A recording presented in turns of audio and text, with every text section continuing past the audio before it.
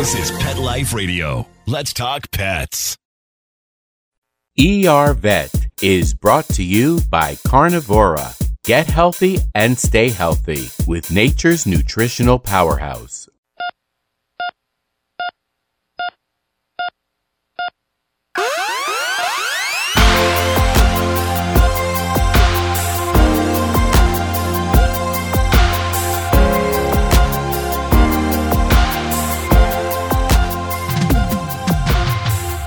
Welcome to ER Vet on Pet Life Radio. I'm your host, Dr. Justine Lee, and I'm a board-certified emergency critical care specialist and toxicologist. Thanks for joining us. Today, we're going to be talking with Dr. Craig Pryor about all things parasite related. And this is very important to pay attention to because we're going to talk about some infectious things that end up resulting in an emergency visit to the ER. And I want to help keep your dog and your cat safe. So we'll be right back after these messages. Hi, this is Deborah Lau, president of Carnivore Research International. Did you know that people have used carnivore for their pets successfully for a wide range of immune challenges for many decades? Here are carnivore clients sharing their pet's testimonial. Our little dog developed this lymph problem. We took him in for surgery last year. We noticed a lump on his chest that was a lymph node that was swelled up. So the doctor checked it out and had it analyzed and everything, and the chemotherapy lasted for 6 months. He started developing more lymph nodes that were swelled up. So I thought I'd just try Carnivora. We started that, and he really responded. The lymph nodes started to go down, swelling did. Then I took him into the vet to have him checked out, and there was no sign of any disease at all inside, in the internal organs at all. Call 866-836-8735. That's 866-836-8735. Or visit carnivore.com. That's carnivora.com. Let's Talk Pets on PetLifeRadio.com.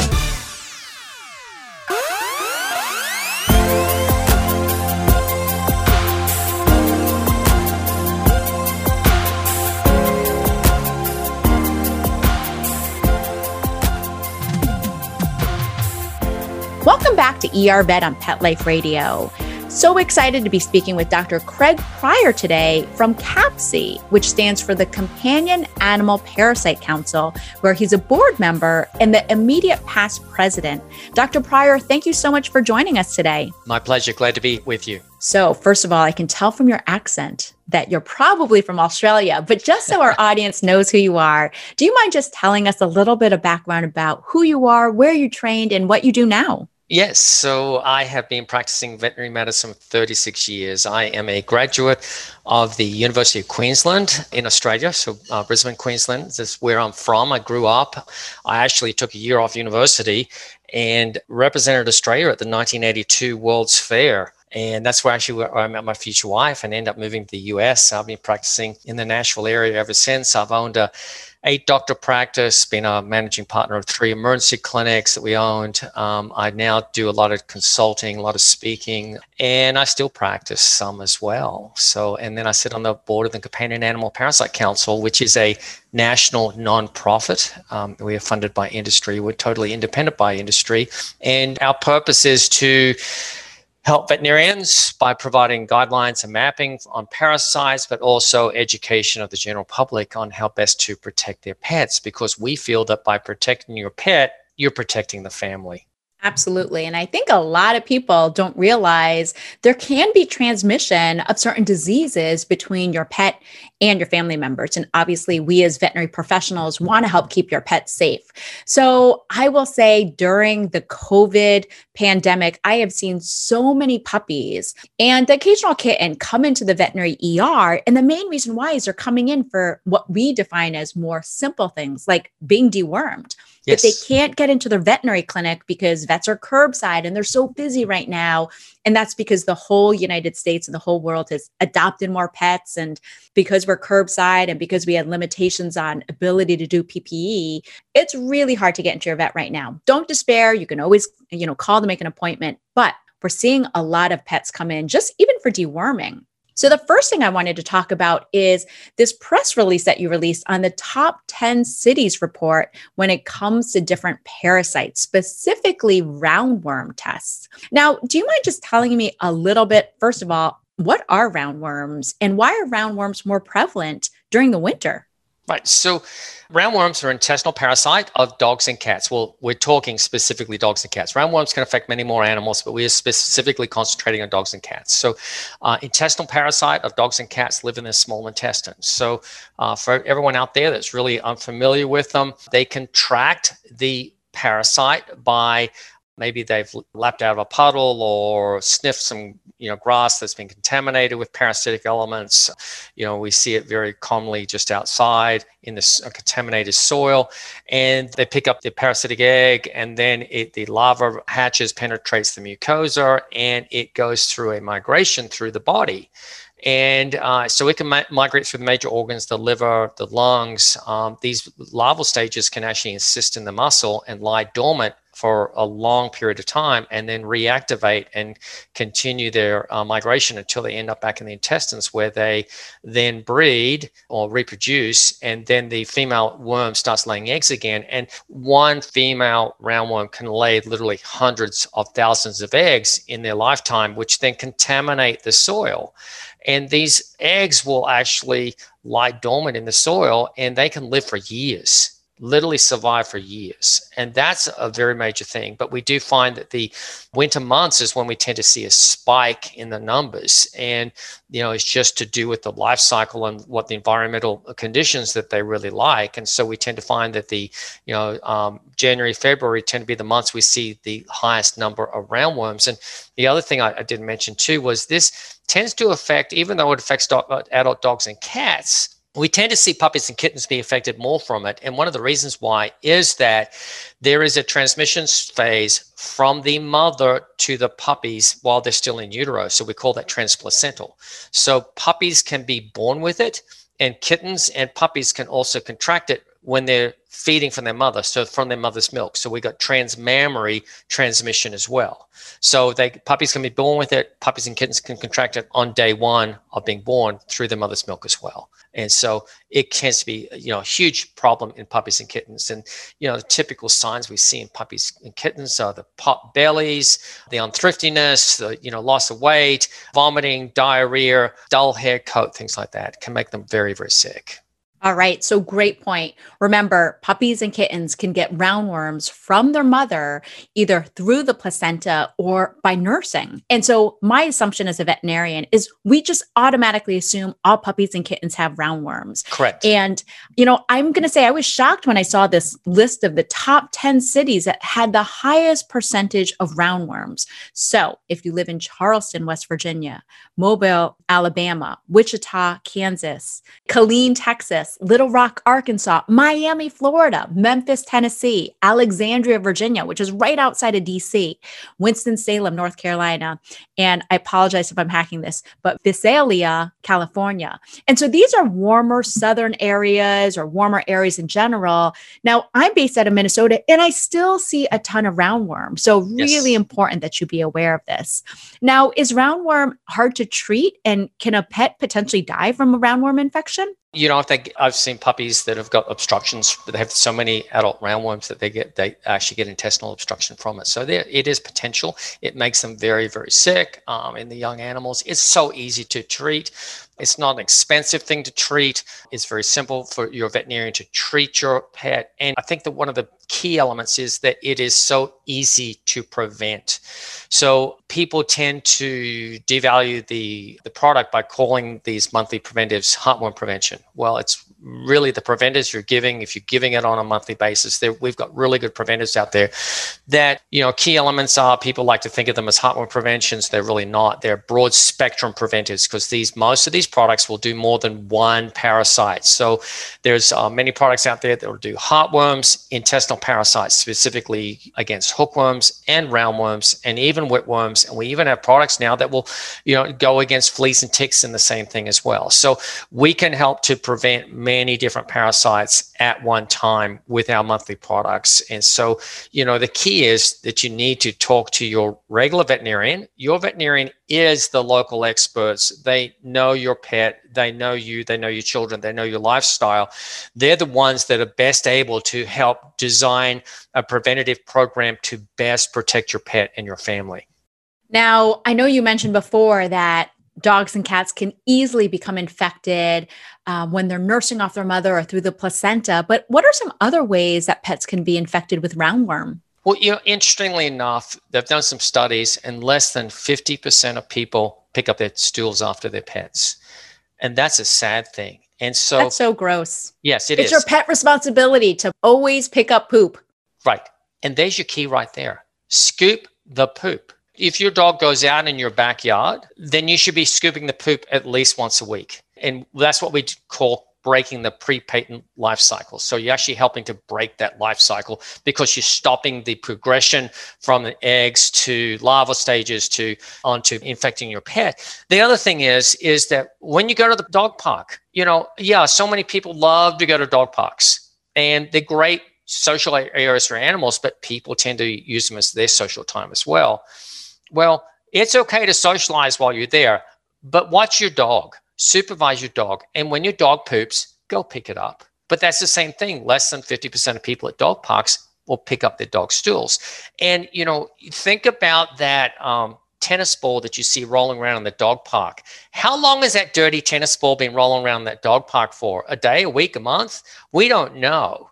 But I've actually heard a parasitologist say that he thinks that the tennis ball in the dog park is the perfect transmission vehicle for worm eggs. Because it's collecting it. It's that fuzzy tennis ball is collecting all the soil on the outside, it rolls around in the mud, it's going to pick up worm eggs. So, if I go to the dog park, I take my own ball with my dog and it's a smooth plastic ball that she plays with. And then we wash it when we get home. It's just common sense type of thing. So I think that's important. But the other thing is that there was a study that was done, released this year that was looking at parasitic elements in dog parks.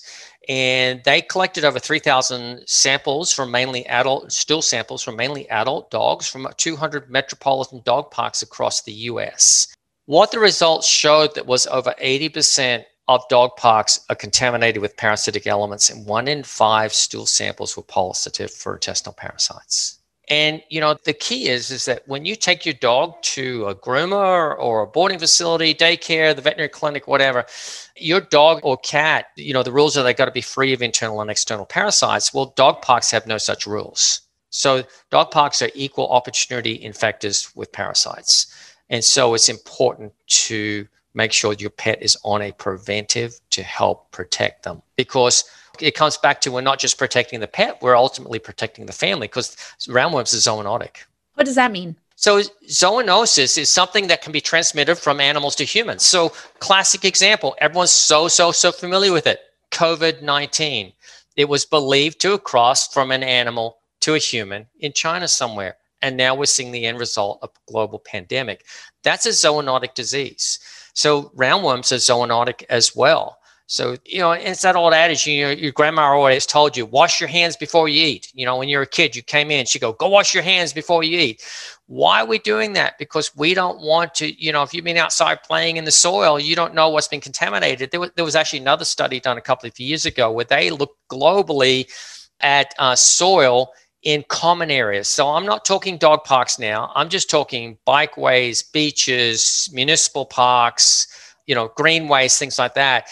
And it was done globally, but they actually took soil samples in Connecticut, and they found that 15% of the soil samples were positive for parasitic elements. So your kids are playing outside, they come inside, wash your hands before you eat. Otherwise, they could get contaminated and they could contract roundworms. And in humans, roundworms causes ocular larval migrants, which is basically the larval stage migrates into the eye and into the retina. And many years ago, before they got really good diagnostic techniques, it used to look like these children had the start of a tumor in their eye.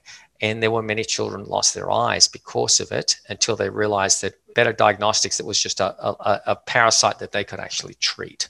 So incredibly important. Can it cause blindness? Yeah, it caused blindness. And also because they thought it was cancer, a lot of these children years ago used to have their eyes removed. So sad. Yeah, really sad. Yeah. So easy to prevent. Very easy to prevent. And, hookworms and roundworms, two most common parasites are dogs and cats, puppies and kittens, and both are zoonotic. Yeah, I think that's such an important point. So, in full disclosure, I have a fenced-in backyard. I let my dog outside, but I also have a 4-year-old toddler. So I am always really, really aggressive about making sure that everyone in the household is safe and healthy. I always make sure my dog is on a year-round flea and tick and heartworm medication. And I'm based out of Minnesota, where our state bird is the mosquito. But I also know that I worry about that zoonotic risk. No chance do I want my child to get any kind of lesions. Kids are just dirty. And so they don't always clean their hands. So important that you poop scoop your backyard frequently. And don't let your dog lick your kid's face. Yeah. And that's because hard. How many times did the dog just turn around and lick its butt? Right. And then want to lick your kid's face? I mean, exactly. But that's the reality of it. Yep. And that's absolutely true. And that's harder to control versus keeping your dog and your cat on an appropriate preventative medicine just to make sure that they are healthy. And I always say my easiest advice for pet owners is do what your vet does. Your vet is going to make sure that their own pets, they're going to make sure that they're healthy. They're going to make sure they're on year-round flea and tick and heartworm medication. They want to make sure they're dewormed. They want to make sure they're protected. And I can guarantee you your veterinarian is poop scooping or your vet tech is. So when in doubt, you always want to make sure that you're taking care of your pet responsibly. And make sure your vet is checking your pet for intestinal parasites. So the Companion Animal Parasite Council, we actually recommend that all puppies and kittens be tested for intestinal parasites 4 times in the first year of life, and that all pets, dogs and cats, should be tested twice a year thereafter. That's our guidelines. Yeah, it's so important. We'll continue with this really important topic right after these messages.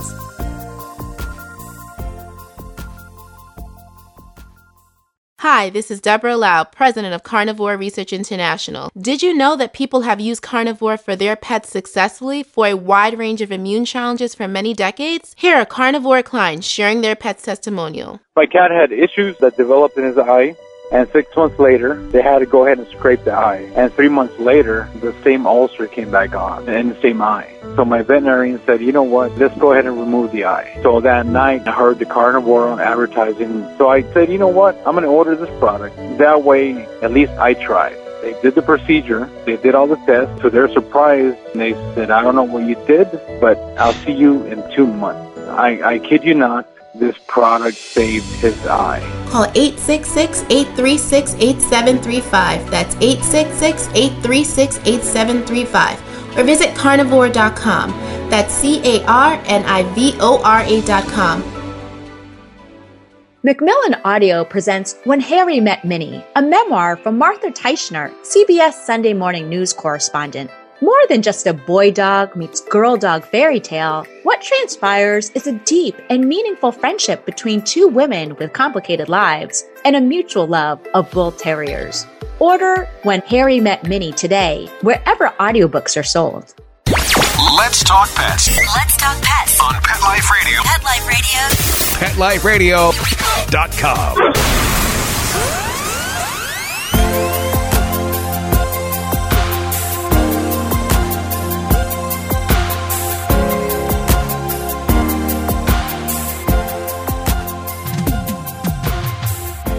Welcome back to ER Vet. So excited to be speaking with Dr. Craig Pryor today from CAPC. Dr. Pryor, I'd love to have you back for another episode. We'll talk about heartworms too. Yes. But I know that CAPC has recently launched a new service and it's called Pet Disease Alerts. And I think more people are cognizant of this on their smartphone because you can actually download a COVID app that will tell you if someone near you has tested positive. So I love how this Pet Disease Alert can help notify pet owners about pet diseases in their local area, especially those dog parks. And again, we veterinarians joke that dog parks we joke and we say they're little money makers for veterinarians. And it's because of all the dangers from dogs and cats or dogs being close to each other. Some aren't vaccinated, some aren't dewormed. There's dog fights happening. I don't want that to happen. So when in doubt, you want to be aware of that. So I know people can go directly to petdiseasealerts.org to be able to track leptospirosis and canine influenza, two diseases that are both highly contagious. Yes. And do you mind just giving us a little bit of background? What, first of all, is canine influenza and how does it spread and what are the symptoms of it? So canine influenza is a respiratory virus of dogs, and it can actually mimic, we see a lot of respiratory viruses in dogs, so they all tend to present similarly. So it's hard to know which ones are which you're dealing with, but canine influenza spreads very rapidly. It can be direct contact, it can be aerosol, it can be through fomites, so on your hands, clothing, things like that. And so it spreads rapidly through a population of dogs, and it causes often mild through severe. Actually, some animals will die from it, respiratory signs. So, upper respiratory signs that then go down and then cause lower respiratory signs, pneumonia as a secondary result, and sometimes death. So can make them very, very sick. So it's something that, we recommend if you're taking your dog to a dog park, boarding facility, grooming, anything like that. It should have influenza vaccine. So there's two major strains. We can vaccinate against them. And, it's always better to prevent a disease rather than deal with the end results. So we now have the alerts. So if there is a case in your county, we can send you a text to your cell phone. We can send you an email, let you know.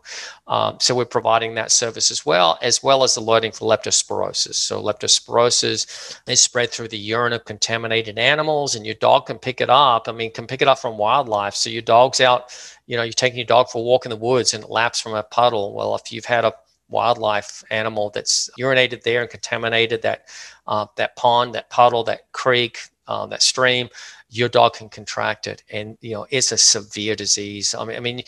Justine, you as an emergency vet, critical care, you deal with these in the emergency room all the time, don't you? And, That's right. These animals are just so sick from it. And the other thing is, again, it's a zoonotic disease, so if your pet has it, it's putting your whole family at risk. And in humans, it can be quite severe as well. Good news is we vaccinate against it. And it's easy to vaccinate, and it's a very, very successful vaccine. So, we also provide alerts when this case is showing up in your county as well. You brought up a couple of great points that I want to address. First of all, my dog is vaccinated every single year for leptospirosis. And again, I'm based out of the Twin Cities in Minneapolis, but we're at the head of the Mississippi River.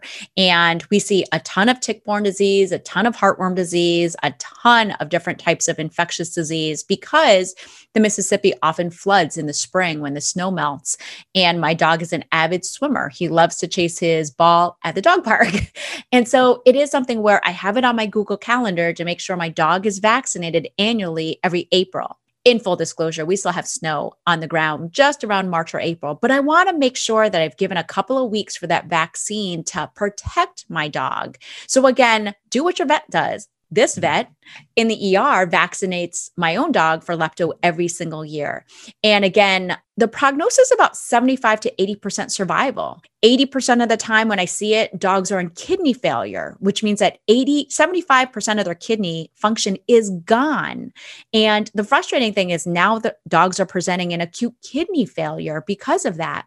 The good thing is 3 out of every 4 dogs will survive it. But unfortunately, at the ER vet, that averages about 3 to 4 days of hospitalization and about a $3,000 to $5,000 bill. So if you don't want to pay for whatever your vet is charging for a vaccine, you could pay $4,000 to $5,000 to treat it, knowing that unfortunately 20 to 25% of dogs die of lepto. So again, totally preventable, really important that you talk to your vet about it. I will say just last month, I had a dog that came in that was being treated for it. And the medical record actually said, dog has no exposure per owner to lepto, declined vaccine. Well, the dog ended up getting lepto and you can get it in the city, walking your dog on the sidewalk in cement. And if you notice too, I don't know if you noticed in your ER work, but we're seeing more and more dogs. It used to be 20 years ago, the dogs that were, farm dogs, country dogs. Now it's an inner city disease. That's right. In fact, a recent study out of Purdue found that the most common dogs that end up getting lepto are terrier breeds because they're so curious and their nose is always to the ground. And it's terrier breeds around 10 pounds that live in the city. So again, this used to decades ago be, dogs that roamed, dogs that lived on the farm in the country, but that's totally changed. So if you have a small terrier dog and you live in the city, like I do in the Twin Cities, please talk to your veterinarian about protection. I did want to briefly talk about canine influenza.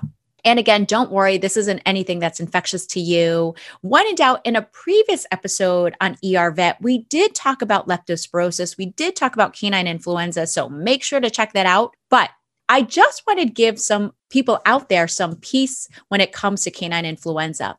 Most people aren't aware that the canine influenza vaccine was fast-tracked through the FDA because of emergency outbreaks that were happening. And this occurred a few years ago, but I know everyone's kind of freaking out because the FDA has fast-tracked the COVID vaccine. Please be aware, this has happened in veterinary medicine before, and it is safe. So obviously, when in doubt, talk to your veterinarian or your MD. But the FDA also fast-tracked certain veterinary vaccines, and it's very rare that they do it, but when in doubt, they do it when there's a epidemic or a pandemic or something like that. More importantly, when in doubt, keep your pet protected, and the best way is through preventative care. Now, Dr. Pryor, I just wanted to leave with a couple of last things. How do you sign up for the pet disease alerts, and how do you get the alerts, and what should you do? Like, do I start freaking out because I've been exposed or my pet's been exposed? What should I do in this scenario? So go to petdiseasealerts.org. And you'll see that there's a get alerts button there that you can click on. We are a nonprofit. We do ask for a small donation. It helps to defray some of our costs. You can then choose up to 2 or 3 counties where you live, and you'll set up an account with us, put in either email or your phone number, and we'll text you or email you. And so what do you do when you get alerts? Well, I'd call my veterinarian. I'd say to my veterinarian, hey, there's been an outbreak of lepto, or there's been an outbreak of flu in our county. Is my pet protected? And they'll be able to look at your records, and they'll be able to say, yes, you're up to date on immunizations. You don't have any problems, or your immunizations are due next month. Let's get you in a month early and just boosted them to be sure that we've got great immunity. Or they'll tell you, you have not been vaccinated for that. Let's get you in. So talk to your veterinarian. They're the local experts. They know what's going on. Excellent. Thank you so much, Dr. Pryor. Fantastic information. Again, if you live in those 10 cities, or you live anywhere in the United States or North America or anywhere in the world, your dog and cat are at risk for some of these infectious diseases. And I hate to break it to you, but it's way more common than you think. And the weird thing is, you may not think that worms are most prevalent in the winter, especially in some of these warmer locations. But please talk to your veterinarian on how to keep your dog and cat safe so you can avoid a costly visit to the ER vet. Dr. Pryor, any last tips you want to leave us with? Just remember, there's always a parasite active. It may be a tick, it may be a flea, it may be an intestinal parasite, but parasites are active year-round, and parasites are dynamic and ever-changing. They're on the move. So you need to protect your pet, so you need to talk to your veterinarian. Excellent information. When in doubt, talk to your veterinarian. And please know there are really, really safe products out there to treat your pet. When in doubt, you always want to talk to your veterinarian about that. Well, that brings us to the end of today's show. Find me at drjustinelee.com, on Facebook at Dr. Justine Lee, or on Instagram, or email me your pet questions at drjustine@petliferadio.com. With that, we're out of time. And Dr. Pryor, we just wanted to thank you so much. We'd love to have you back to talk about heartworm disease too, if you don't mind. Anytime. Thank you so much. And we also wanted to give a huge shout out to Mark Winter, our producer at Pet Life Radio, for making this show possible. See you at the next episode. Let's Talk Pets, every week on demand, only on PetLifeRadio.com.